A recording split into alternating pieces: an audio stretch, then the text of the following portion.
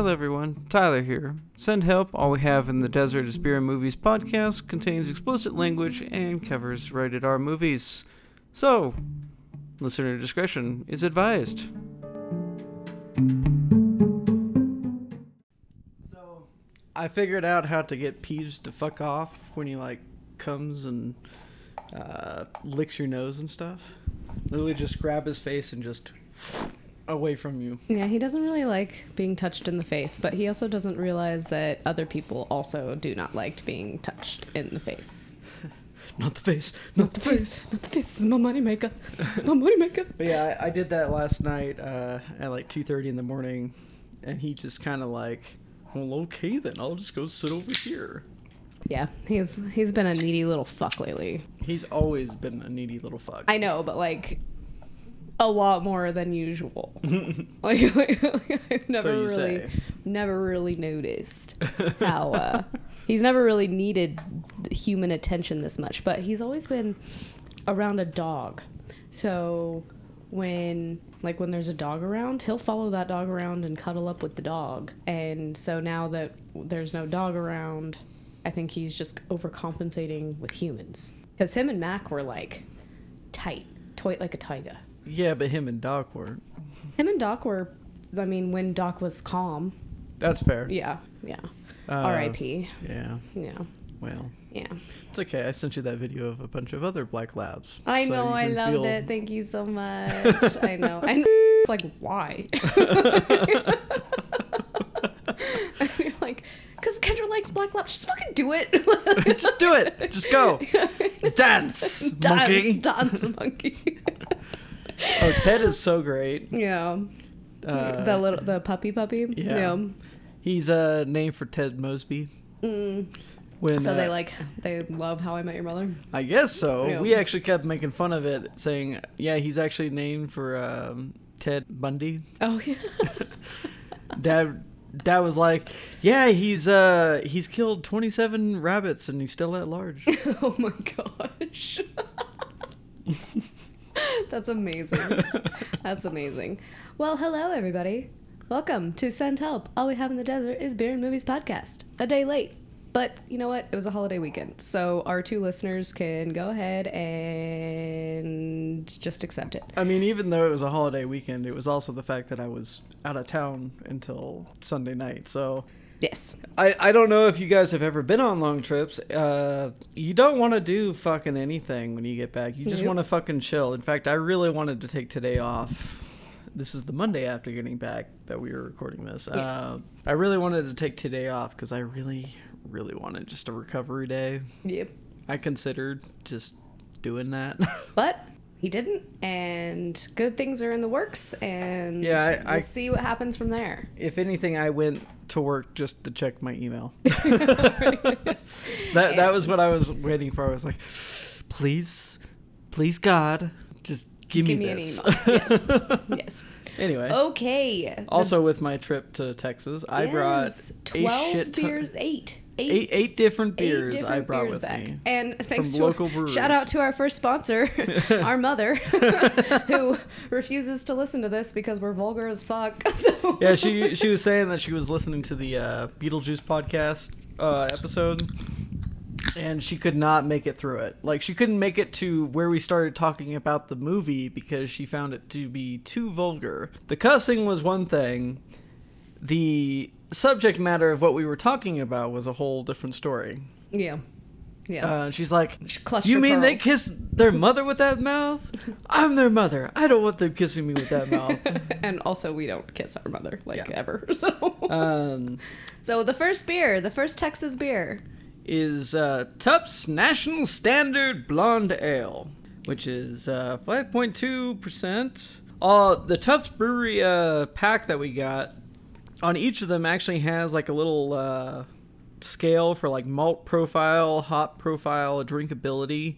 I think drinkability, if they don't have them completely filled every time, then they're being a little bit too honest. Yeah, right. Because it is their own beers. So Yeah. they're this one's 2.5 drinkable. So, crisp and crushable. Hasn't that always been our collective standard? Built for the lake, the pool, the game, the patio, and the party, the you get the idea. It's what we do best. Yes. It's very, very light. Oh, yeah. It is an incredibly light beer. It's 5.2% alcohol by volume, brewed by Tups Brewery in McKinney, Texas. Yep. Which is just north of Dallas. Yes. It's a cool can, too. It's like, it's very clean and very American. The mic there. Yeah.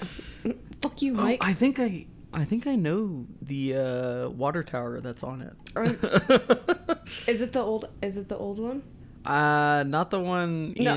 No, I know. I know because I think it's like on the north side of McKinney. Yeah. No, I know exactly which one you're talking about. Yeah. That's funny. That's an old water tower. Does that still exist? Because they took down the one in our hometown and replaced it with a more modern one. Some of them do. Some of them have been designated landmarks. Yeah, landmarks. Yeah. They don't operate, to my knowledge, because some of them could barely supply like a neighborhood. Yeah. So they have been replaced with much larger and more numerous water towers. Yes, and more One thing that I really like about the water towers in North Texas, though, they make a point of making them look good. They're not just like plain white or anything. They like paint murals and they're also a good indication of which town you're in.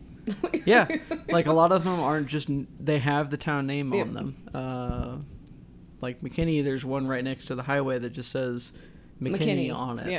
Yep. With like some logo of some kind. I can't remember what it is. Yeah. And then in our hometown, there's one along the highway that has a big fucking eagle across it. Right, yeah. And you're like, it doesn't say the city or anything, but it's just a big eagle. Because, but football is life there. Yeah. So. And the team's name is the Eagles, so of course. Yeah, football is life. Yeah. But as Tyler was saying, there's the malt profile, the hop profile, and the drinkability. The malt profile and the hop profile both have 1s, so that shows you how light this beer is. So why did they go with a 1 out of 5 system, or out of 5 system with the malt and hop, and then a out of 6 system with the drinkability? Is that like cranking it to 11? That's them sucking their own dick. Like, they have to. I mean, why wouldn't you? You have your own brewery. Honestly, like, why wouldn't you? In a way, this kind of reminds me of Miller Lite. Miller Lite to me is very close to water. Yeah. I'm not saying that this is that. It actually kind of has... reminds me of the Pacifica Clara. Yeah, kind of. Yeah. What I was getting at with this is that it's a very, very light beer. Different taste than Miller Lite. Miller Lite has a very just... It's a little bit more citrusy than Miller Lite, yeah. It has a little bit more edge to it, too. But other than that, it's pretty light and very, very drinkable. Yep. I mean, I would agree with this drinkability score. Oh, yeah. No, I mean, it's very easy to drink. I like it. it. I'd give it a 4. Yeah, that sounds about right. I would give this a 4 too. No points, just 4. Yeah. Yeah. This is definitely for me above IPAs, but like I've had better beers. Yeah. But I mean, Tups National Standard Blonde Ale. If you guys are ever in North Texas, definitely give it a shot. Do you think they mean National Standard as in like Texas National Standard? Because they do have the big. Texas is its own nation. So, nation. It's its own nation. Own nation. Yeah, so it's basically national standard, like, over the state of Texas. So I have no fucking clue. No, it's a cool can. And basically the next 8 weeks, including this week, I guess, so the next 7, are going to be all Texas beers. Yeah, so we have 4 from Tups Brewery, which is a McKinney, and then we have 4 from Deep Ellum. I can't remember if it's Deep Ellum Brewery or Deep Ellum Distillery. Mm-hmm. But that's actually located right next to downtown Dallas. It's within Dallas city limits. Yeah. So if you're looking for some local beers to try, we will try some. Yeah. McKinney is in Collin County. Deep Ellum is in Dallas County. Yeah. Yeah. McKinney's like, I think, 20 or so miles north of Dallas. Yeah. Without traffic, you can get there in 40 minutes. Yeah. Yeah, it's pretty quick. Yeah. We say 40 minutes like that's quick. You have to understand that growing up in Texas, your concept of how long it takes to get places is kind of skewed. Yeah. 2 hours is not really that big of a deal. Right. Whereas 2 hours, like... I mean, it takes a full day to drive across the damn state. Like, Christ. Yeah. Yeah. I mean, people in LA, they understand. LA. Because no matter what, it's going to take 2 hours to get anywhere. Right. But, all right. Yeah. So that's the beer.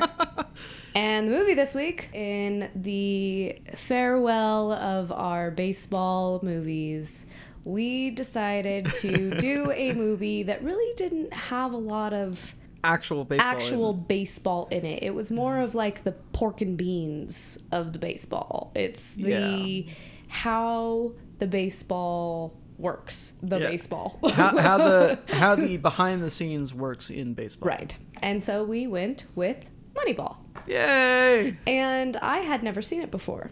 Tyler had seen it, and I'd seen it numerous times. This is something that I typically watch a couple times a year.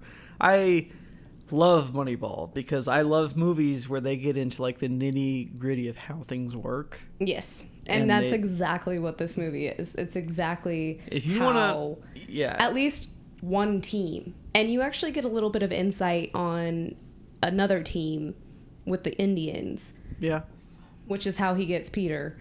But it's written by Steven Zalian and Aaron Sorkin. Aaron Sorkin's actually a pretty based big, on true events, by the way. So and directed by Bennett Miller. And this is, of course, it came out in 2011, which is about the time that Brad Pitt stopped being super fucking hot and started looking kind of old. God damn. Hey, you know what? I'd still bang him. I would still climb him like a tree. He was in that transitionary period of young hot guy to Silver Fox. Right. That transitionary period, it's like when you're growing out your hair, you're gonna just have to deal with some funky look for a little while. Well, I mean, like even in Once Upon a Time in Hollywood, which came out 2 years ago, he's a hunk, like a hunk of burning love, like. Like, I would climb him like a tree, spread him on a cracker. Like, don't get me wrong, but you can tell that this is about the time where he's like, I don't know if it was for effect or what, but it was, bags under his eyes, and well, he's meant to be super stressed. Sorry, Cat is like me out. He came in. He wants attention. Yes. So Brad Pitt plays Billy Bean, who is the general manager of the Oakland A's in 2002. Yes. 2001 is the first time it's going on because you're introed in the 2001 season at the very, very end. Right. They're in the elimination series to go to the playoffs. And it's so funny because they're playing the Yankees. Yeah. And my fucking Yankees. And my boyfriend is a Yankees fan, and he was like all up in it. He was telling me stats and players and everything, and I was like, 2001, you were like 6. So I'm going to need you to chill the fuck out. So everybody in that division, which includes now the Astros, it's the Rangers, the Angels, the Rays, and the A's. They all fucking hate the Yankees because typically the Yankees are the first people that are the first or second team they face in the playoffs, and they always fucking eliminate them. So when the Rangers first went to the World Series, the big game that season wasn't even any of the World Series games. It was the Game 6 of the series with the Yankees to then go to the World Series because it was like the biggest fucking middle finger they could give to them. Yes. Yeah. Yeah, it was, so it is based on true events, like Tyler said. And also just a few other names in here. Robin Wright plays Sharon, who I believe is his ex-wife. Yes. And I don't know why she's the second most top billed. Like, you're in it for like 2 seconds, she's a big bitch. Name. Like, but she's also, and then Jonah Hill. Okay. I think that this was probably maybe one of his first serious roles. It's very possible that it is. He does really well. And he barely cracks a smile in the entire movie. He is the brain. He is the statistic. Well, he's guy. Also a fish out of water. He's the brain. He's like the nerd that suddenly is liked by the jocks, and he's like, I have no idea, like how to fit in here. Right. I'm not. Like, I know baseball, but I know baseball through statistics. I don't know baseball as growing up, playing baseball. Right. He's like, I've never touched a baseball in my life. I mean, he's probably touched a baseball, but he does. He carries a baseball around all the time. But he's like, I am just one of those people who knows the statistics better than the people who own those statistics. It's pretty crazy the way that this works. And it's also, they bring back the archaic computer technology from 2002, and just watching it makes me like my brain glitch a little bit from the lag. But and then also we have R.I.P. Philip Seymour Hoffman. That's pretty good as art. Did not know he was in this movie, and the first time I saw him, the first time I saw him, I paused it and I looked at Parker and I was like, I miss him. Like, I miss him so much. He was such a fucking legend, Harry. God, he was such a legend. On Broadway, in Hollywood. God, he was just amazing. So also surprise casting. Did you expect to see Chris Pratt? No. So it was funny. So I was actually just about to get into that. So Philip Seymour Hoffman plays Art Howe, who is the coach, the head of coach. the Oakland A's. And him and Brad Pitt fucking butt heads basically throughout the entire scene. They have condescending conversations up the wazoo. Well, so you have the dynamic of the GM who's trying to manage the team and basically save as much money as possible. Right. And well, it's not so much that he has to save money, it's that they don't have the money. Yeah, they don't have the money. Yeah, cuz he wants more money. But the other thing is the A's are on a per season basis on a lot of things. And so Art Howe, one of the things he's constantly asking about is them to relook at his contract to extend it past just 1 year. Right. And he's like, look, man, I don't like only having a contract for 1 year. Yeah, the job security is not there. Yeah, the job security is not there. It makes it makes it feel to me that you don't really have a lot of confidence. And so I'd like you to look at it. And it comes up like 3 or 4 different times. And it's always this point of contention. Yeah. Like, it's even when they're going through the Moneyball thing and Art Howe is refusing to play the team that they're building it to be designed to play. He's like, look, I'm just playing the players in a way I can explain next spring when I'm, doing job interviews. Right. He fully expects this team to absolutely fail and him to get fired and then have to go somewhere else. Right. Yeah. But he's perfect. Philip Seymour Hoffman, chef's kiss, one of the best actors that have ever lived. Him and Robin Williams are up there in heaven, freaking entertaining the people in heaven, and they're not down here entertaining us, and I'm a little jealous about it.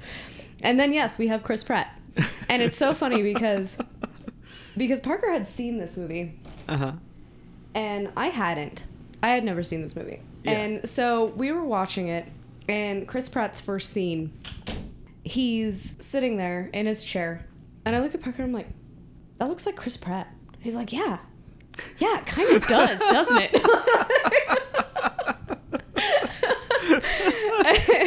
and it's so funny because this movie is 10 years old now. Well, yeah. And Chris Pratt, I think he was gearing up to do Guardians, which is why he was so it was like shape. It was right as he was getting into shape. Like he wasn't the big Chris Pratt that we know from like Parks and Rec. Like he was just getting into shape and all that stuff. So he was kind of almost unrecognizable. And it was so funny because I look at Parker, I'm like, that looks like Chris Pratt. He's like, yeah, it kind of does, huh? And then there's like an angle, and I'm like, no, that's not Chris Pratt, but it looks a lot like him. And then they showed another angle. I was like, no, that's fucking Chris Pratt. we had to pause and look it up. Like, I was so surprised. So one of the other things that I love about this movie is you get a little bit of baseball history. So Ron Washington is the GM or not the GM, but the head coach that took the Rangers to the World Series. Mm-hmm. He's in this movie. Yeah. That character or that person is portrayed in this movie. There's actually quite a few cameos, I think. Well, no, I mean, like, it's not really cameos. He was on the coaching staff of the A's at the time. And he got hired on as the head coach over at the Rangers a few years later. Yeah. But... well, that's fucking disappointing. What? I don't like this fact. I just looked up the trivia, and it says, since there was no money to shoot in all the stadiums the Oakland Athletics visited, Dodger Stadium was dressed up as 8 different ballparks. Yeah. I don't like that fact. They typically went to games and then would say... okay, everyone, we need you to stay for like an extra 20, 30 minutes because we're going to shoot some stuff for a movie. Yeah. So most of the scenes where they're like, it's actual like footage and stuff, that's not, a lot of that is also not like actual footage from the games. Film, It was them going out and actually reshooting all of it. Yeah. The other thing about those is they had to turn the lights, like half of them off, because it's too bright. They didn't have the LEDs all installed at that time yet, so they had to turn off half the lights, which is why whenever you see shots of them on the field where it looks like basically just a black background with the players, that's why. It's because literally the back half of the field is not even lit at all. Yeah. Well, I mean, it's hard with all that light. That's fair. Yeah. I'm just reading the trivia here, and it says when Chris Pratt auditioned for the role of Scott Hatteberg, he was told that he was too fat. Yeah. Probably. Pratt decided to lose weight before the role was cast. I checked maybe once a week, he recalls. I'd say they cast it yet, and I would keep working out. Finally, I got in good enough shape that I took a picture of myself and sent to my agent, and he won the role. He does a really good job with Hatteberg. Yeah. He does, and he's very, very timid, very kind, but he plays a catcher who is from the Tigers? I can't remember. I think it's from the Tigers, but also don't fucking quote me. I think it's from the Tigers. He was a catcher, and then he was kind of a free agent, and then the A's brought him on as a first baseman. He was released from his contract because he lost, because he's a left-handed player, and he lost, he got nerve damage in his arm to where he couldn't throw anymore. Yeah. He could still catch. Yeah. But he couldn't throw to second base or anything like that.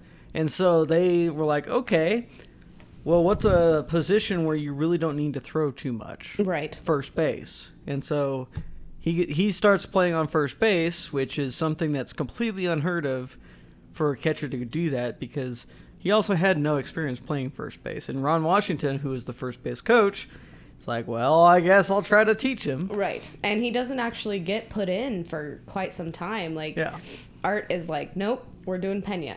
We're putting in Pena. We're doing this. And Pena was a rookie that year, by the way. Yeah. And it worked. But the reason why they wanted Hatteberg was because he got on base. That's the whole thing about this. So it's all stats. Yeah. It's all stats. And that's where Jonah Hill's character comes in. So one of the things about this movie is when you watch the scenes where they're in the meeting room and he's talking with his head scouts, who are all assholes, by the way. They're all assholes, but and all of them are pretty much all but 4 of them, I believe, are actual like major league into. So one of the things that will you'll walk into this and you're like, did they really think that way? That is the most like weird he way. has an ugly girlfriend. Like, why does that matter? Yeah. Or he doesn't have a good face. Yeah. Or he has this nice picturesque swing, and it's like, well, does he hit good? Well, he has a good swing, but does he hit good? Right. Well, we can work on it. No, that's not... That's not the whole point of baseball. You still want good players. You would think you'd want just good hitters, no matter how they looked or how their swing looked, as long as they fucking hit the ball. Right. You wouldn't care, but that's the thing. And then that's when they brought in their first submarine pitcher, too. Well, because, I forget his name. I forget his name, too, but it was like Travis or something. I think I feel like it started with a T. But I can't remember. But anyway, he's a submarine pitcher, or it's like... He, like, brings it underneath and, like, almost, like, grazes his knuckles on the ground to release the ball. It's crazy. It's almost a sidearm, but like a really low sidearm. Right, but they didn't want that because it was unaesthetically... it wasn't aesthetically they called pleasing. him a freak for it. But the thing is he actually was a very good pitcher. Yeah, and now it's a normal thing. Yeah. Now it's a normal thing. There's at least... A lot of the times, though, like, teams don't like dealing with that because how do you coach that? You don't. Yeah. You just let them do their thing. They basically, like, it's the same thing with knuckleballers. All knuckleballers pretty much know each other because they're the only people that they can, like, call and talk about, like, improvements or, like, hey, I'm seeing, like, a slight, move to the left or something pretty consistently. Is there something I can do to fix that? Right. They don't talk to their pitching coach. They talk to other knuckleballers because they're the only ones who will actually understand. Right. Yeah. And so it's kind of like bowling, the way I throw the ball is a backup ball. I throw like a left-hander, even though I throw with my right hand. I'm probably one of the only people on our team who would actually understand what you're doing. Right, but like the owners of the bowling alley in which we bowl for, they've tried to beat it out of me, and they just can't. So I'm like, okay, you guys have bowled in Pro Bowling Association tournaments, and you can't beat this out of me. Yeah. And yet you still can't teach me how to perfect it. So I'm on my own. Yeah. The only thing I can do with you is just make sure you're hitting your mark properly. Pretty much. That's it. And like I'll tell you, like, you know, that looked pretty good, but if you just move like a board or two over, you'd probably be perfect. Yeah, and I'm a seasoned bowler, and here's the bowler of less than a year fucking teaching me how to bowl. Look, okay, Christ. I'm someone who understands mechanics of games and sports very well. You're a Peter Brand, but you actually play the sports too. Yeah. So the thing for me with sports like golf or bowling or any of these sports where you have a swing or a physical thing, it's all about elimination of variables. So the more consistent you can be, the more variables you can eliminate. So with bowling, it's line up in the same spot and aim for the same spot every single time, and you'll start getting more consistent with that particular throw. And then if you have to deviate a little bit to make a specific shot... Yeah, based on patterns and all that stuff. Yeah. Like, for all you know, it might be literally you shift over one board but aim for the same place, and you'll get a slightly outside shot. It's the same thing with golf. If you go straight back and straight forward or try to do as much, it'll lessen any slice or hook that you have. Yep. It's the same thing with baseball. If you know specifically where in the strike zone is your best ball, you can hit everything in the strike zone and everything, but if you want that home run shot, you know exactly where that is, what that looks like in front of you, and will try to go for it every single time. Yeah. Same with walks. You know exactly where that is. Yep. And that's what Steve Hedberg was good for. Yeah. He was a notorious walker, and it's not his fault, really. He just knew where to watch. Yeah. And then he does get his one home run in the movie. It's so like it's a give you chills moment. They go on a long streak of like 20 something. Yeah, it's like the longest streak in history. I don't think they beat it. I think they tied it. Yeah, like 20 they 20 beat wins. the record for the American League, but I think overall for Major League they tied it. Yeah. I think it was like 20 or 21. Yeah. But he continues that streak by getting a home run at the very end. Yeah. And you gotta... Billy Beane, man, he's superstitious. He's so superstitious about not watching games. Right.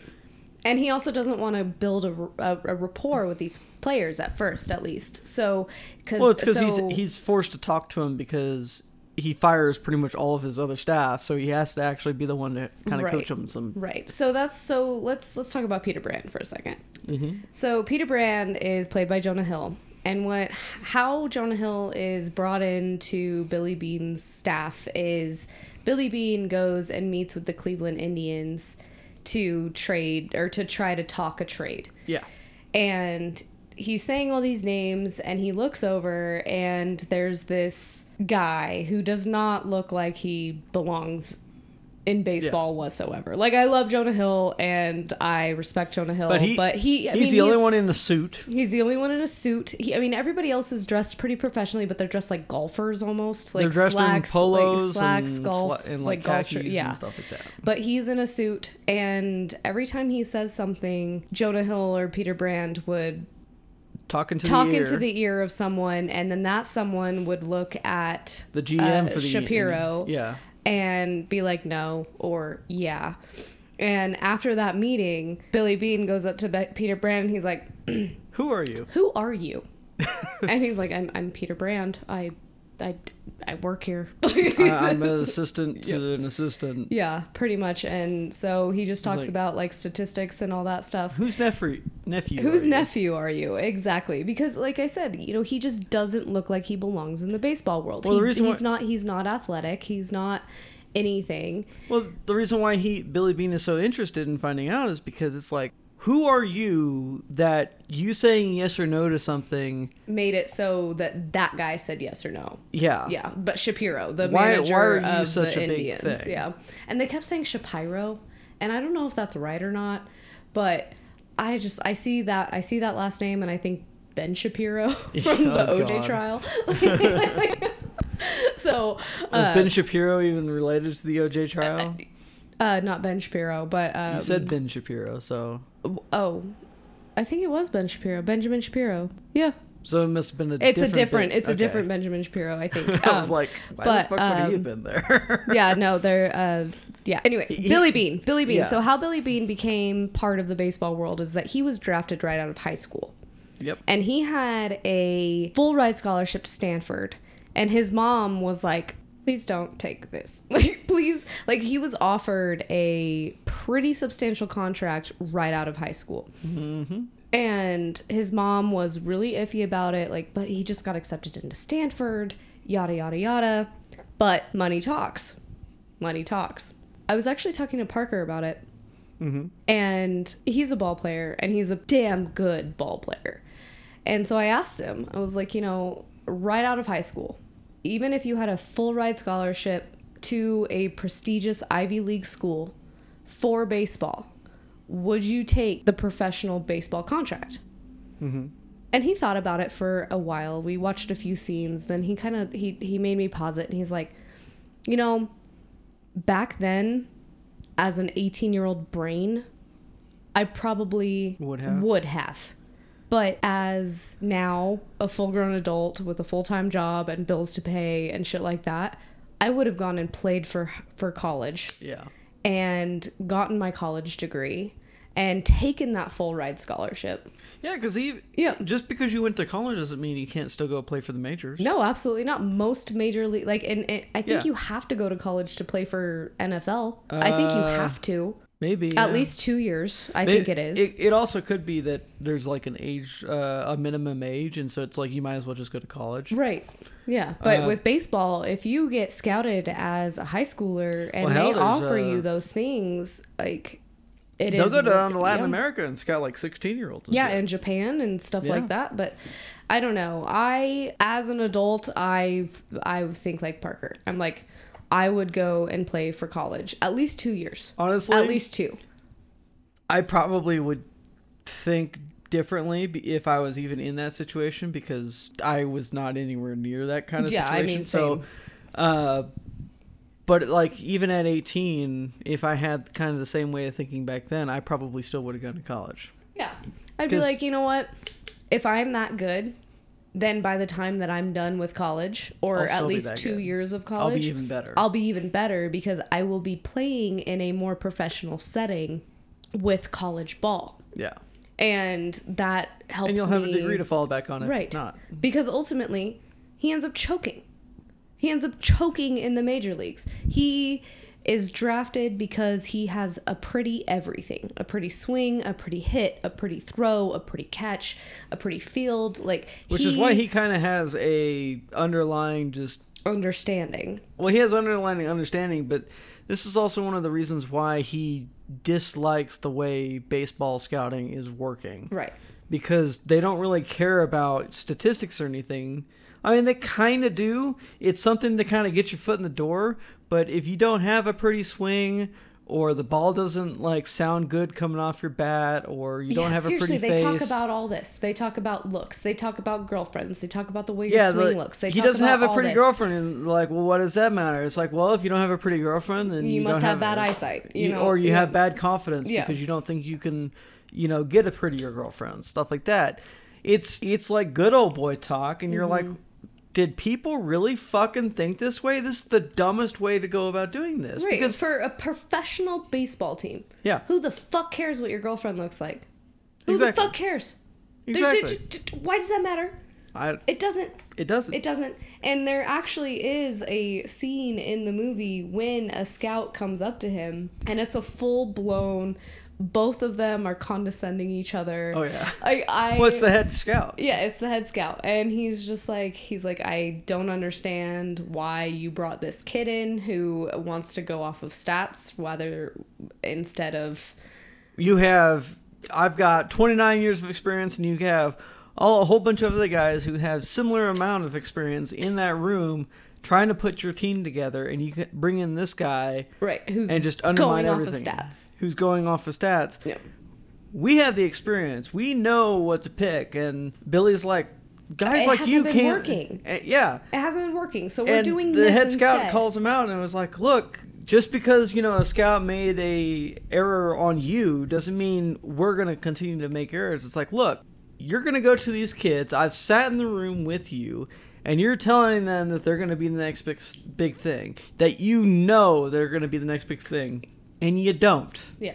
There's no fucking way you could know that. Right. Because Billy is prime example of that. He was great in high school. He was great at everything. And then once he got into the majors, his stats fucking dropped. Yeah. And how he got Peter was he called Peter and he's like, would you have drafted me first pick? And Peter's like, I don't want to have this conversation. And he's like, nope, I would have picked you 8th round. No signing bonus. Like, you are. I think it was actually 9th round. Yeah, well, 8th or 9th round and no signing bonus. That's it. And Billy was like, okay, well, pack your bags because I just bought you from the Cleveland Indians. Because he knows that stats are important. And they are. But also, you also have to understand that players have good and bad years. Mm-hmm. They do. They come back from injuries. They come back from personal reasons. All that stuff. One of my favorite baseball players just expired. Not expired. Just retired. Okay. Buster Posey of the San Francisco Giants. Cool. Best catcher ever. But he had a few bad years because he came back from an injury. A really bad leg injury. Mm-hmm. Because he was taken out at home plate. Like, taken out at home plate. One of the most insane collisions I've ever seen. And those first few years that he came back, he was getting his bearings back. He was figuring it out, but he killed it. He's in his 40s and he just retired. Yeah. And now I'm just waiting for Tom Brady to do the same. A good ball player who kind of keeps in shape and keeps on top of it, even with injuries, they can last a long time in the majors. Yeah. I mean, there's even one that they talk about with the A's, the 37-year-old. Nolan Ryan. Yeah. A pitcher. Yeah.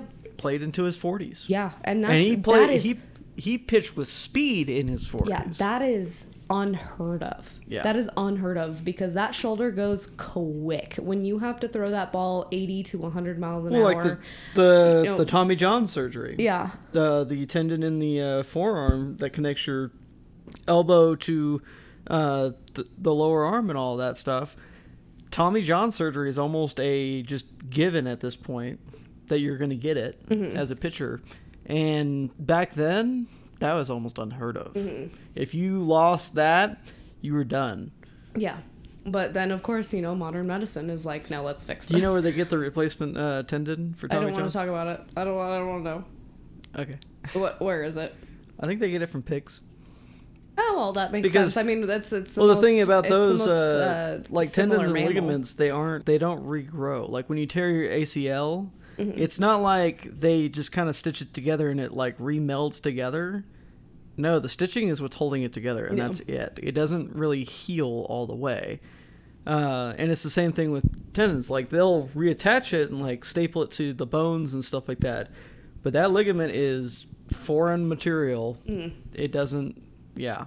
Nope. I'm good. Sorry. Good. No, that's all right. Medical stuff is weird.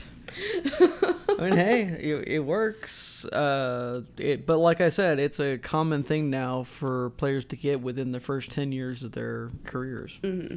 Because they're expected to go as hard as possible. Yeah. And then, it's a lot on the body. It's a lot on the body. Having especially if you're a starter. Just the repetitive movements. Yeah. I can't even imagine. Well, especially if you're a starter because you're pitching more balls than any other person on your team that night, and you're throwing with power more often than everybody in the night. I think the only people who probably come close to the amount of power that you're throwing is the closers. The closers or the outfielders. Yeah. Because sometimes you'll actually have outfielders come and pitch. Yeah. But also, the closers who only pitch 1 or 2 innings. And like Nettie Feliz was someone, before he was a starter, he was a closer who could throw 105 consistently. Mm-hmm. Like 30 or 40 pitches in a row at that speed, and that's what made him so great. Yep. But he got injured Yep. and was out for like a season and a half or something like that. Yep. And then he had to have a season to recoup, which, Yep. you know, it's unfair. It's unfair to the players because they get hurt and they still have get paid. to. They still get paid, absolutely, because they're in contract. Yeah.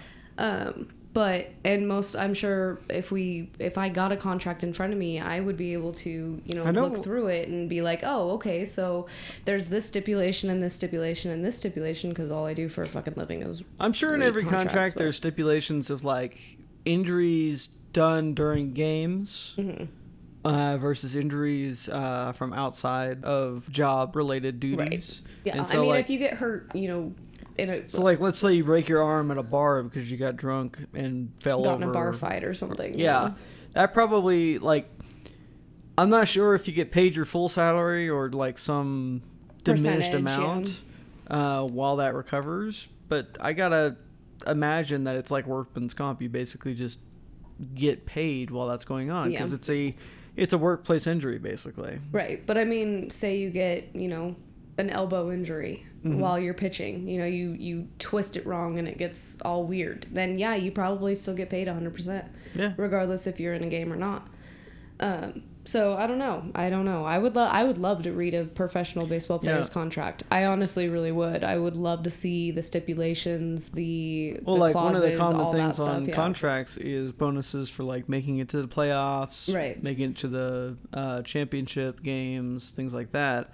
So maybe that's why Billy Beane was so upset about losing the last game. He didn't get that extra bonus. Well, I mean... Because he probably had a bonus too. But he still fucking stayed after being offered to be paid as the highest paying GM in the history of baseball with the Red Sox. Of the history of sports. Yeah. Like, he was going to be paid $2.5 million a year to manage... I think it was 12.5. It might have been. I think it was 12.5. It was some outrageous amount to manage the Boston Red Sox. Yeah. And honestly, like, I would have taken it. I mean, I understand why he didn't, because what had happened throughout the movie was that he built a rapport with the team. Yeah. And he started the film saying, you know, I don't travel with the team because I have to tell these guys when they're being traded. I have to tell these guys when they're being fired. When they're being sent down. When they're being sent down to AAA. Like, I do not want to know these guys because I don't want that personal relationship with them, because when I have to do that, shit sucks. So he's like, yeah, Peter, you're gonna go and travel with the team. And Peter's like, why though? You know, because he's passive. You know, Peter's a little introverted. Well, I mean, David Justice calls him out on it. It's like, so why doesn't he play with the team? He's like, well, he doesn't want to get to know the players. It's like, oh, so it's easier to cut us? I mean, yeah. Pretty much. Yeah. And why do I have to pay $1 for soda? Yeah, right. He wants to keep the money on the field. Yeah. Soda money? Yeah. Soda money? Really? Yeah. No, I'm done now. That is funny. That is funny. I like David Justice. He's pretty funny in this movie. One of my favorite scenes, not my favorite scene, which we'll get into here in a minute, but one of my favorite scenes is when the first time that Peter has to tell somebody that he's being traded.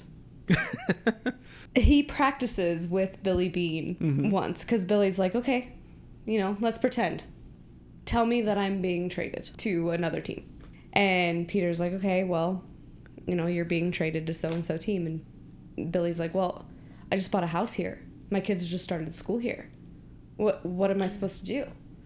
You know, like, well, you shouldn't take him out in the middle of the year, you know. This. Yeah, right. He does. He's like, what the fuck are you doing? Right. He's like, no. You don't give them life advice. You just say that this is it. This is the life of a baseball player. So and so will take care of the details. Yeah. See you later. Yeah, exactly. And that's proven.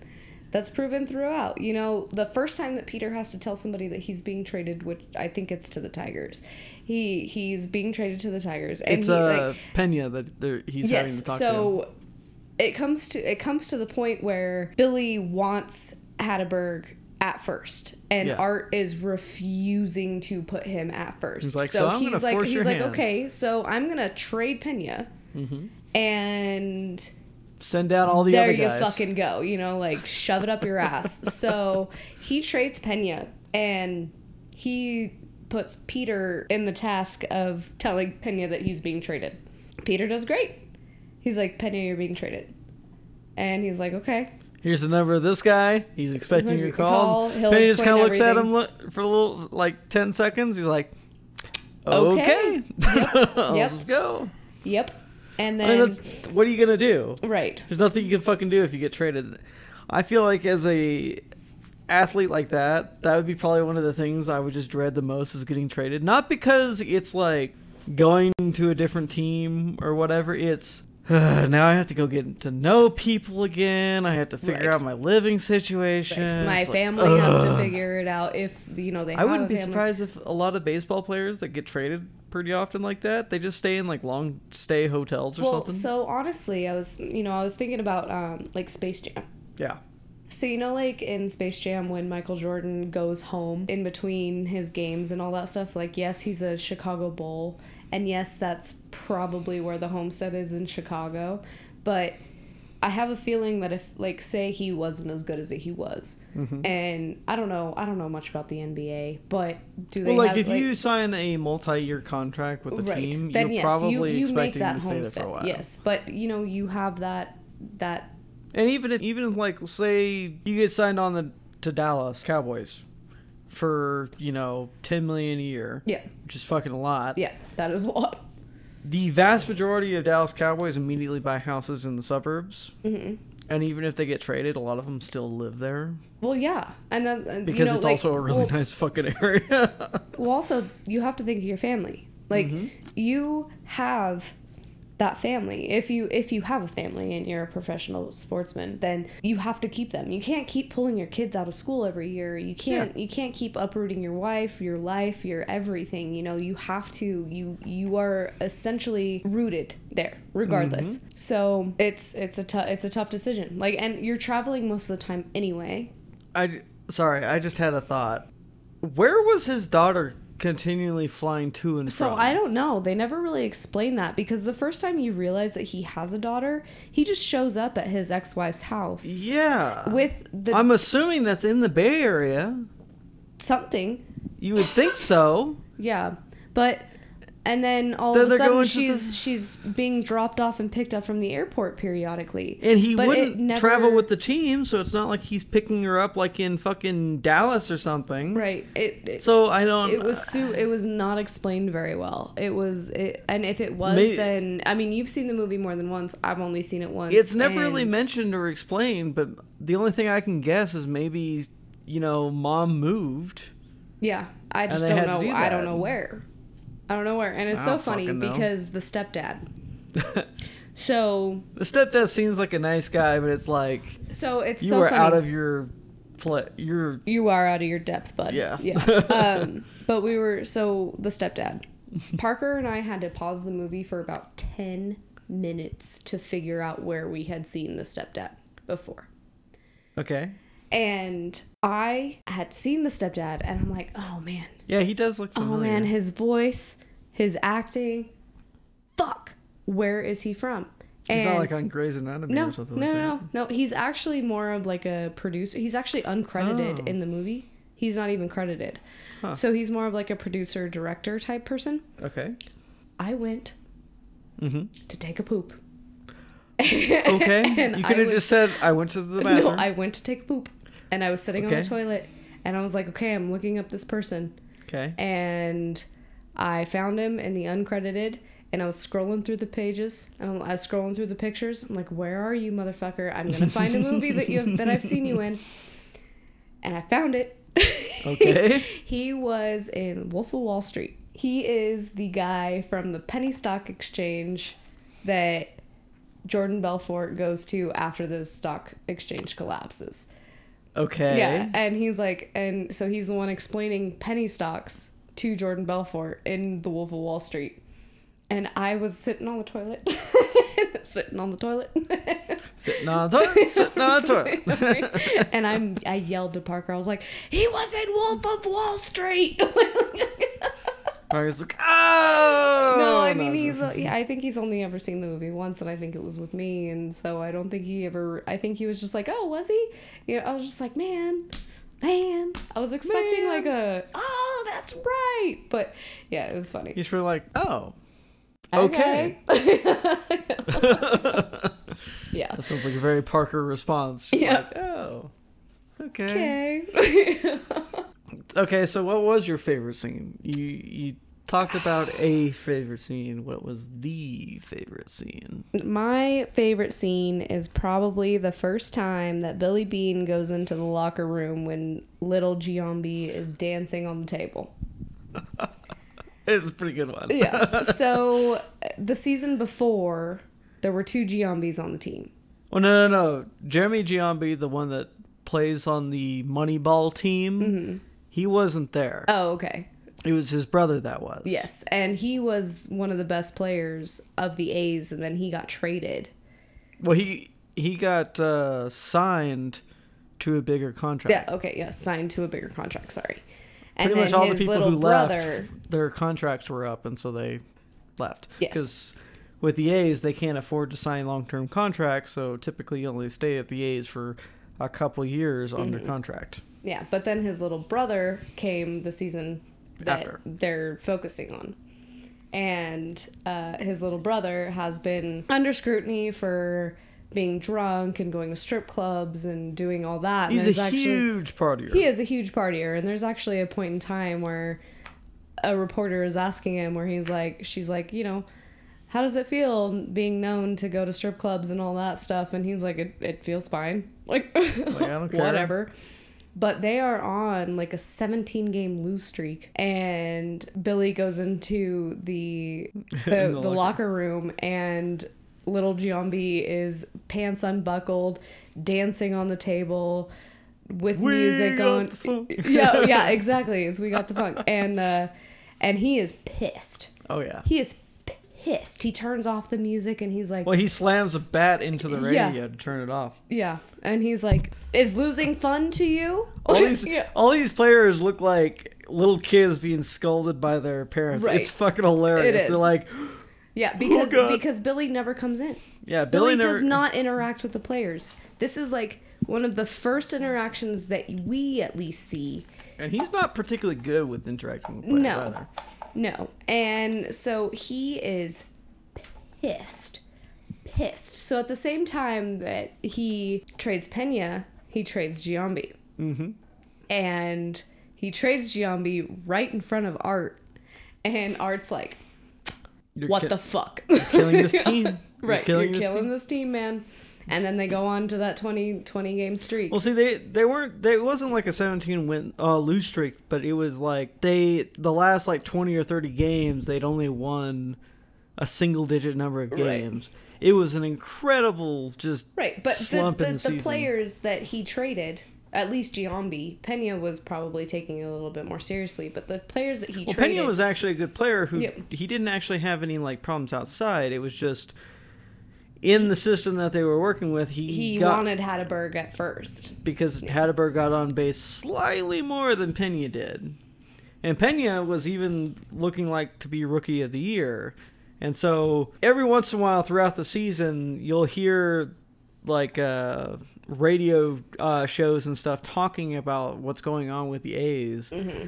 And when that happened, when they traded Pena and Giambi, it's like, what the fuck is Billy Bean doing, man? Like, you traded Pena and Giambi. Yeah, it was just... And then they were railing into him for going off his stats, other than just the other general thing performance. Is when he has it out with the head scout, he fires him. Mm-hmm. Because he's like, cool. He's like, I'm not going to fire you. And the head scout says, fuck you. And he's like, now I am. Yeah.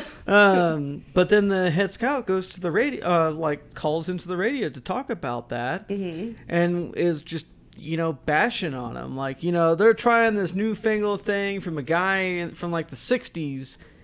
It's never been tried out before. It's not proven or anything like that. It's just fucking ridiculous that they're doing this. He had a whole team of scouts and he's just throwing it all away. Billy Bean has gone fucking crazy. Right. And then they have the streak. And then It starts off with 7 wins. Yep. The news credits the 7 wins in a row to Art, the coach. Mm-hmm. Philip Seymour Hoffman, R.I.P. Yeah. And Billy and Pete are just like discussing stuff, and Peter hears that it's been attributed to Art instead of Billy, and he's like, I don't give a fuck. All I heard was 7 wins in a row. That's all I want to hear. I don't care whether it's my credit or not. I just want this team to win. Which, as general GM, manager, that's absolutely. what you gotta do. You are in the background. Yeah. You do not really. No. Mm-mm. Yeah. You are not really in the forefront. You might be the top of the team, but you are not the team. Yeah. You are just, once they hit the field, you are kind of out of it. Mm-hmm. And so Art is very much a huge part in why they win, but Billy just doesn't care that it. Yeah, he's not in it for the fame. He's in it for the team, for the sport. It's just how it is. And Billy is kind of right in a way near the end when he's like, look, if we don't win this last series to get into the playoffs, they're just going to write it all off. They're going to say we failed, that it might have been a good run. It doesn't matter that they broke a record. It doesn't matter that they broke a record. It's, he's wanting to actually fundamentally change the way baseball is approached when it comes to building teams, because he doesn't want all these new players coming in to be burned like he was. Right. And so he's wanting them to go in and fundamentally change how the game is structured or how teams are built from the ground up. And he's worried that when they lose the end of the elimination series, that it won't matter. Right. That they'll go back to the way they were thinking. They're like, cool, you got lucky, but it's probably a fluke that you got that far. Right. And so we're just going to stick to it. And that's exactly what happens. That's exactly what happens. The news shows, radio shows, and all them, they're like, you know what? Good try. Wasn't going to fucking work anyway, so don't worry about it. And then Boston happens 2 years later. Yep. Using his model, they win the fucking World Series for the first time since 1918. Yep. This is why Billy was against the Yankees, right? I can't remember. But this is why Billy was offered such a just horrendously large amount as a GM to go to Boston. Because people actually recognize that stats are important.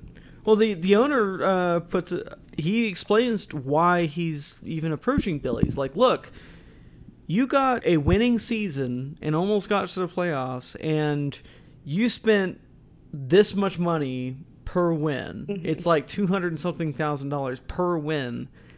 Whereas the Yankees, who had a very similar season to you, spent like $2 something million per win. Yeah. Even he's like, as a owner, as a businessman, I have to look at that and be like, what the fuck am I doing? Why am I not doing this? This is by far the better way to go because it's cheaper. Yep. And so they go that route 2 years later and they win. Yep. And unfortunately, Billy Beane has yet to win a go really to the World Series with the A's, I don't think. Is Billy Beane still the GM at the A's? I don't think so, but I don't think so. Okay, I just did a quick little research. Billy Beane is indeed still the GM of the A's. Good for him.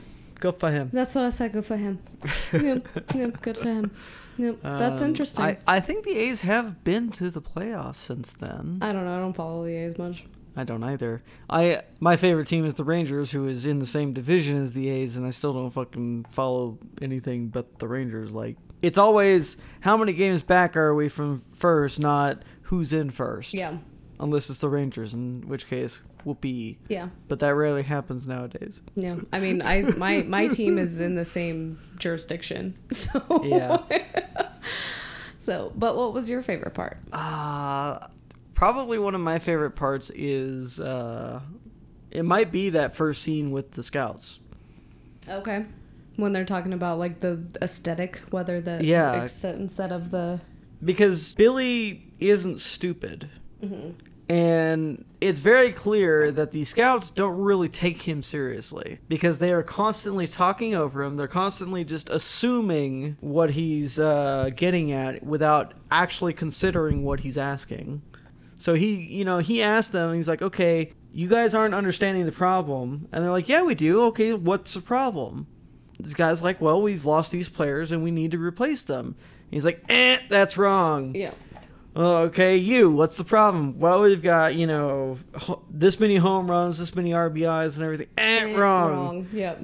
The problem is there's rich teams, then there's poor teams, and then there's 50 feet of crap, and then there's us. And he goes on to say, if we play like the Yankees in here, we will lose to the Yankees out there. Mm-hmm.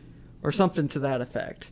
And they're like, well, you can't say that. It's like, okay, is there another player like Damon? No. And if there was, could we afford him? No. Then what the fuck are you talking about? Right. Why are we trying to find one player to replace these guys? We can't fucking do it. Instead, we need to find somebody who we can replace them with the budget that we have. Yeah. And that's not at all what they're thinking like. Yeah. None of the scouts are thinking like that. None of the scouts are thinking about the overall stats of the team. They're talking about, no one guy is, but he keeps just quoting the same stats over and over and over again without understanding why they got those stats in the first place. Mm-hmm. All right. I'm going to pause for a second for a word from our desert creature. It's like, why is this in my face? Can it pet me? Can it pet me, please? I'm gonna make it pet me. Okay. Oh my god. Oh my gosh, his purr is like a motorboat, man. Yeah. Jesus. Yeah, that to me is like one of the, it's kind of the thesis of the film. Yeah. It's one guy seeing just something inherently just counterintuitive to how the old guard are approaching baseball. Right. And so he's trying to prove to him, like, look, your way is just stupid. It's archaic. It's archaic. You need to go this way. Yeah, it's not how we need to do it anymore. But at the same time, there's a scene near the end when he's contemplating the offer for Boston, where Peter Brand is like, look, so Peter Brand originally tells Billy Bean, like, Giambi or Damon or whoever just got signed for like $7.5 million on like a 5-year contract or something like that. Like, if they were looking at his statistic compared to other people of his position and all that, he wouldn't have been signed for nearly as much. I wouldn't have even signed him for $1 million. Right. He's grossly overpaid, and so that's what they think of him, but we know better. Well, they also talk about, like, with David Justice. David Justice complains to Billy, is like, you're paying me, like $7 million. And that's the older guy. Yeah, the 37-year-old who yeah. Like, you're paying me all this money to play for you, so why don't you just let me play the Yankees? He's like, no. The Yankees are paying half your contract. Right. They're paying you over $3 million to play against them. Mm-hmm. That's what they think of you. Right. I'm just trying to get you to, play how you are now. Right. Well, like, Peter is trying to convince Billy to take the offer to go to Boston. And he's like, look, he gave you all that money. You would be the highest paid GM in the history of sports. Yeah. Yeah. And that money says that they think a lot about you. But see, Peter knows that he's really the brains of it. So he got a little salty. I think there was a little salty. Well, no, I think the assumption was that he probably would have brought Peter with him. Yeah, probably. Yeah. Because at that point they are the dynamic duo. Yeah. But yeah, because in the first meeting that Peter is in with the scouts, every time he pointed, he was like, Peter, whenever I point at you, I need you to fucking speak. Like, that's it. Like, and every time he pointed him, Peter would have that stat ready. He would just have it on the top of his brain. And people didn't realize how important that was. Yeah. Yeah. It's almost like Peter's trying to encourage him to go because he wants to go to Boston. Right. He's like, okay, Oakland A's or Boston Red Sox? But see, the thing is while Billy understands what's happening, he doesn't have the brain to he's not the guy who, you know, formulated all that stuff for him. Right. And so what I'm trying to get at is Peter's like, yes, this is what they think of you with all this money, but they don't know that you can't actually do all that so stuff. you without need to me. take this while you can. Right. Because he's probably making the assumption that he's probably going to go with Billy regardless. But it's like, okay, they don't know how you compare to other people doing the same thing yet. Right. This is a good thing to do. Take advantage of it. So it's like, instead of speaking to you as like a team franchise hiring somebody, it's you are now the player in that situation. Take it while you can. Right. Because you don't know when they're going to finally realize you're really not that great. Yeah.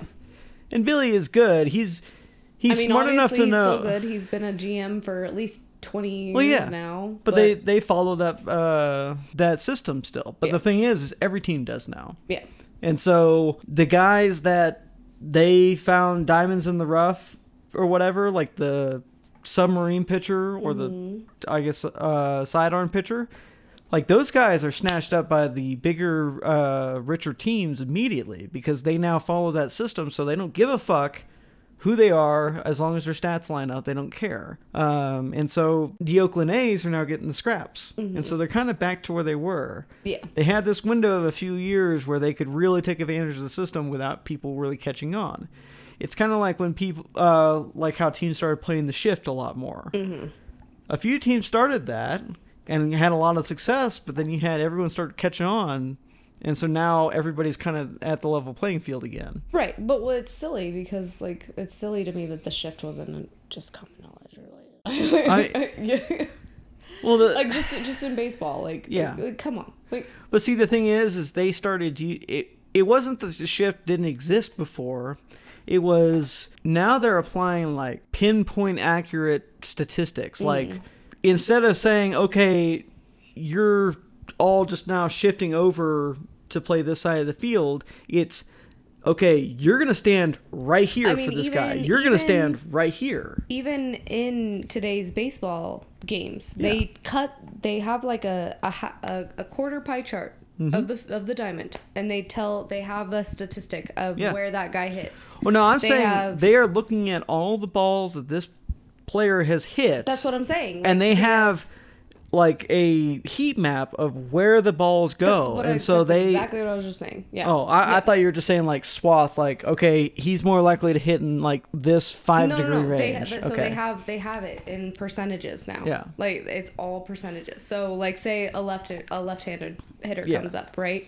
They have like 2% over in left field, and then 3% in left center, and then it just gets higher and higher and higher as it gets over to the left side of the field. I know, or the right side of the field. So the way you're describing it to me, though, is like it's literally like a pie chart where there's just swaths of kind of accuracy. I'm talking like they have literal heat maps of like every square like meter in the field. Okay. They look at the statistics of where the ball went specifically off the bat. Okay, so basically they're like, we're saying the same thing, just two different things, pretty much. Yeah, and they literally place the guys. But, like the statistics are the same, but what we're talking about is different. But the thing is it's not as simple as like a left or right shift anymore. It's player specific shift now, and so you might have this huge like gap in center field or something, but that's because they very rarely hit there. It's like 1% of the balls. No, it's based on the player. Yeah, like the that's what I'm saying. That I'm talking about is based on the player. It's not just based on where what. Well, yeah, I know that's wrong. Is like the player at bat might hit the center field, a very small fraction of his at bats. Whereas left and right fields, you have a huge amount. So you'll have like the center fielder, instead of standing in the middle, he's like even further left than like the shortstop would be. And so it's like, holy shit. Right. But because so they're we're not on the same page, we're just not on the same page. We're like in the same chapter, just a page over. That's a thing that really started catching on about a decade ago. And it's similar to Moneyball in that the first a few teams started catching on that was a thing, and so they started implementing it and winning a whole bunch, and then everyone else caught on to it. Mm-hmm. And you're actually starting to see a lot of pushback in like fan base and sports commentary and stuff against doing that because it makes the games more boring. Right. Because not as many runs are ever scored. And so there's even like a movement to make it a rule that you can't play specific shift like that. Mm-hmm. You can play left or right shift, but you can't like player specific it. Yeah, you can't just like, yeah, there's like, even in like slow pitch softball here in town, you can't, like when women come up to bat in co-ed softball, you can only come up so far. They made it so they're like, okay, we understand that this is a woman. However, if you come up too far, that's giving you too much of an advantage. Okay. And we need you to not. And then kind of same, you know, a lefty comes up. Yeah. Everybody shifts right. Yep. And that is just what happens. However, they make it so you're like, I can't go too right because then everybody's at the right. And it gives the fielders an unfair advantage instead of the batter. And so it's just... The thing that has started to kind of counteract the player-specific shift is the players that are like the spray and pray types or the contact hitters, because they are a lot easy. They can... Either they're too random to really get a good player-specific shift on, or they do have a trend, but they can just as easily pop one out into the gap without much of a thought. Right. Or at least... I mean, all they gotta do is swing early. Like, that's all they gotta do. Well, exactly. They understand, like, okay, they're playing deep and to the right. So all I just need to do is bloop one over the infielders to the left, and I'll be fucking fine. Which is silly. But that's hard to do if you aren't used to doing that. For the most part, they have players stay in left. Yeah. And they only really shift like really dramatically when they have a lefty the player in left field, he's out there probably about in line with the shortstop, because he has to be able to run pretty far left or cover center field if necessary. Right. The center fielder can still cover like half of center field. It's just now the other half is having to be covered by the left fielder. Right. The left fielder is having to cover like a good probably 40% of the outfield by himself. But that's the thing, is the statistics say otherwise. Yeah. Anyway, Moneyball is all about the knowledge of if you are hardcore about statistics, not necessarily romanticism of the game or anything like that. They even say it in the film. It's hard not to be romantic about baseball. Yeah. It's really, really hard. And I'm glad that we decided to do this instead it's a good fucking movie. Instead of the movie that we were planning on doing. And I'm sorry, we'll still do The Natural at some point, but Moneyball was a good choice to end our baseball month on, because it is the nitty-gritty. It is how professional baseball teams actually work. Yep. It's not a lot of baseball, but it's a lot of the... Okay, how do we get the teams to where they need to be? Yeah, if you've ever been to a baseball game and you're really enjoying the game, but you ask the question of like, well, how come they do this? Or who are the other good players at this position? Or what does that stat mean? What does RBI mean? Right. Things like that. Right. I've had to ask Parker a few times. Like, I'm like, what's OBS? Like I've watched baseball my entire life and I still don't know what some of those things mean.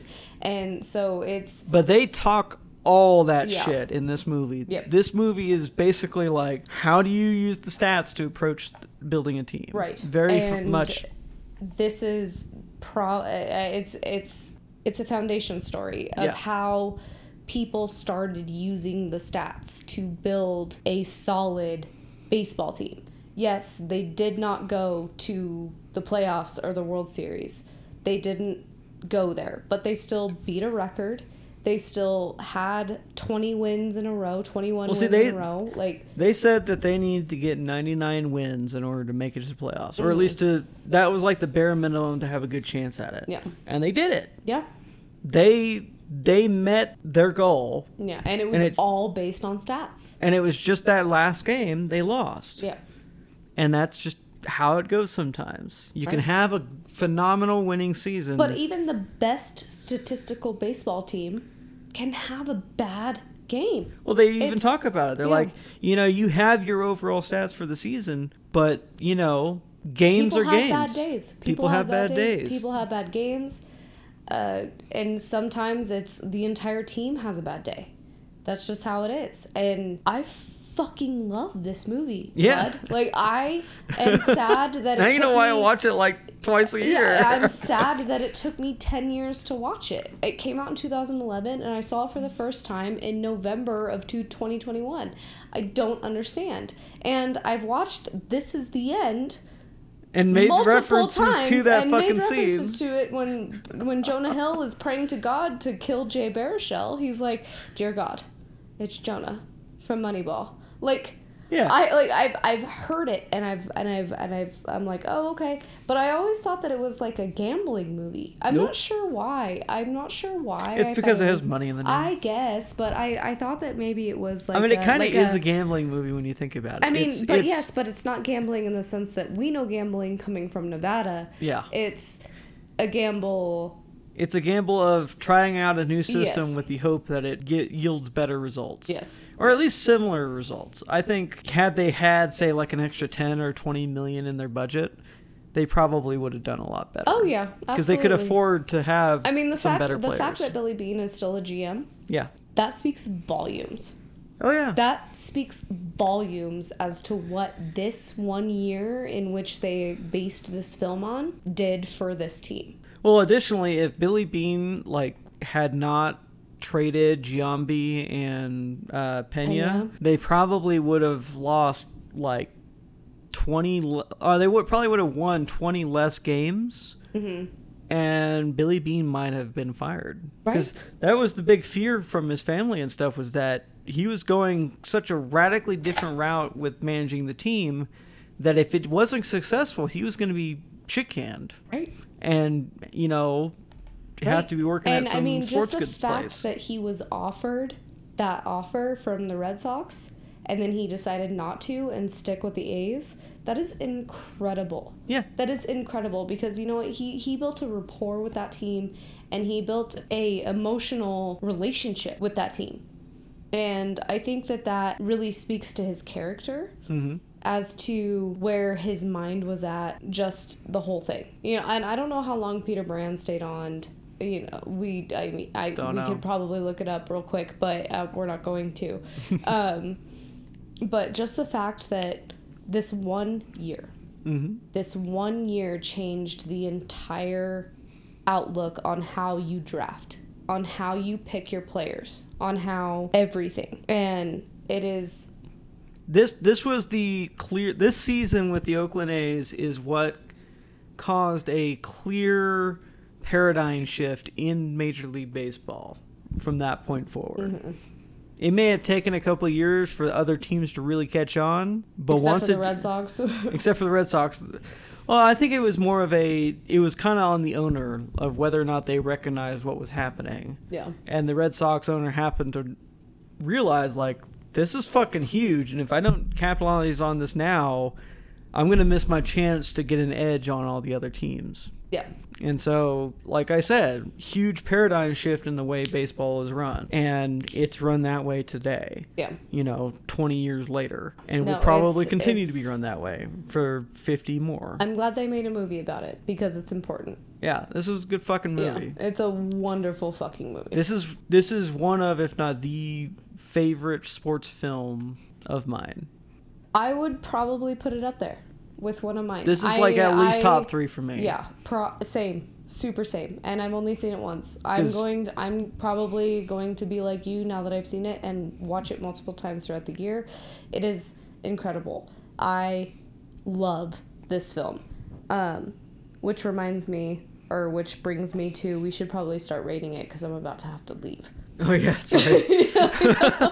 Yeah, for me, this is 9.5. Oh, dude, super same. Like 9.5. And I was telling Parker, I was like, it's kind of like $1 Million Baby or Sideways. I wouldn't say this is super high on the fun scale, but I think it more than makes up for that on the objective scale. This is it breaks through the objective scale Oh, 10 up to 11 and counteracts that. Oh yeah, the objective scale is Through a the 10. roof. A 10 for me if that's This where movie it is. sets out to Yes. do exactly what it does and nails it. Yeah. No, this is cinematic gold. Yeah. This is a great fucking film. And I bet a lot of people wrote this off as the movie that, you know, your older parents go see on a Sunday. Right. Just some boring talkie movie or whatever. If you fucking love sports, you need to watch this film. Even if you don't like fucking baseball, this gives you a better understanding of the non-romantic sides. The organs. Yeah. The heartbeat. This will give you a better understanding of just how sports works today. Yes. Just the business side of it. It's incredible. I've said it multiple times throughout this recording. I am super sad that I hadn't seen it before this. I will probably watch it again just for fun here in the upcoming months. Like, it is an incredible fucking film. It is top notch. And I'm actually gonna look it up here and see if it won any awards, because I don't know, but this was the movie that Jonah Hill got nominated for. Yeah, like I said, I think that maybe it was his first serious. Yeah, it very well could have been. Yeah. 'Cause I can't remember how much longer before that, like, Superbad and all that was. I think Superbad was like 2008, 2009 or something. Yeah, it couldn't have been too much. Yeah, it couldn't have been too much earlier. I don't know if it won any Oscars, but I think it won some, like, film festival awards and stuff. This is definitely the kind of movie that would win a film festival. Yes. Yes. But like I said, like, if Let's you... see, it won Critics' Choice Award for Best Adapted Screenplay in 2012. Cool. National Society of Film Critics Award for Best Actor for Brad Pitt. Okay. New York Film Critics Circle Award for Best Actor, Brad Pitt. AFI Movies Award for Brad Pitt. Any Oscars? Nope. But it did win a Iowa Film Critics Award. Get after it, bud. A lot of Critics Awards. But it should have won more than it did. Yeah. Let's just put it there. It should have. Well, at least... it also could have been like other movies from that year, just kind of. I mean, 2011 was kind of pretty. It was actually kind of a big year. I guess I Yeah. can't remember off the top of my head what all was that year, but it's kind of one of those things where sports movies do well, but it probably doesn't take much to overshadow them. But this is like I said, this is the movie that you would think only your parents go watch on a Sunday. It's like Tinker Tailor Soldier Spy. Great movie, very fucking boring, but this is not necessarily a boring movie. You know, let's see. We had The Fighter, The King's Speech. The King's Speech won Best Picture. So yeah, Black Swan. Okay. The King's Speech was a big one. Inception. The Social Network. Okay. Yeah, so 2011 was 2007, Toy Story 3. Yeah. Alice in Wonderland. Meh. Meh.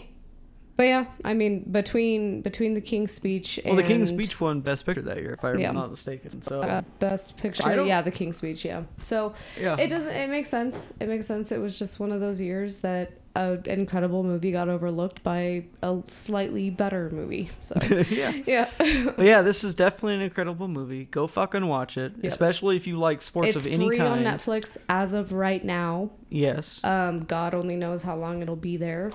Because Netflix is fickle as fuck when it's always on Amazon to rent, by the way. Always I've never on Amazon seen it not on Amazon to rent. Always just assume that the movies that we choose will be on Amazon because it's Amazon. So, but that's it. That's Moneyball. Yeah. It wasn't. I mean, we got into it, man. Yeah. We got into it. Well, we're both big fans of baseball, as it would turn out. Yes, we are. And I'm honestly excited to listen to this one. I really am. But we're going into December, which means we're done with baseball and we're going into Christmas. I fucking hate Christmas. So we are going to we declared war on Christmas. That's okay. That's why we're going in. That's why we're going in with one of the most debated Christmas movies of all time. It's not even a debate. It is a Christmas movie. It is a Christmas movie. Okay. And it also has Alan Rickman in it. R.I.P. We're going to Die Hard. Yeah. Die Hard. Die Hard next week with another Texas beer and we're excited about it. We're excited about it. We're gonna kind of go kind of funky this Christmas. We have a few fun Christmas movies that we're gonna review. But Die Hard is first, and I'm excited about it. It's been a while since I've watched Die Hard, actually. Yeah. Since I could. Yeah. Yippee-ki-yay, motherfucker. Like I'm really excited about it. Oh yeah, it's gonna be great. Yeah, it's gonna be a good one. But thanks for listening to Send Help. All we have in the desert is Beer and Movies podcast. Movie recommendations, beer recommendations, send them our way. Please. We are on Instagram at sendhelp_beer and movies, and on Facebook at sendhelp. All we have in the desert is Beer and Movies _podcast. Also on Twitter at send_bam. We have a Gmail that you can send all your recommendations or business opportunities if you should choose to fucking do that kind of thing. Our first sponsor was our mother, so figure it out. My mom said something special. Who can't even really listen to the podcast. But yeah, sendhelpbam@gmail.com. If that's your preferred way of contacting us, by all means do so. I just realized after 23 episodes, I have not been putting this information in the description, so I will do that. Yeah, start doing that, bud. Figure it out. Look, I don't claim to be the smart fucker. Wow, I don't claim to be the smartest person. I forget things every once in a while. If I don't fucking write it down. You're the smartest person that lives in this house. So. It's kind of one of those smart in some things, not so much in others. So Fair enough. Yeah. Fair enough. All right. And, He's like, whoa, what the fuck? Whoa. Yep. All right, that's it. We'll see you next week. I gotta go fucking bowl. Fucking bowl. I gotta go fucking bowl, man. Oh my god. I'll just take that out. Okay.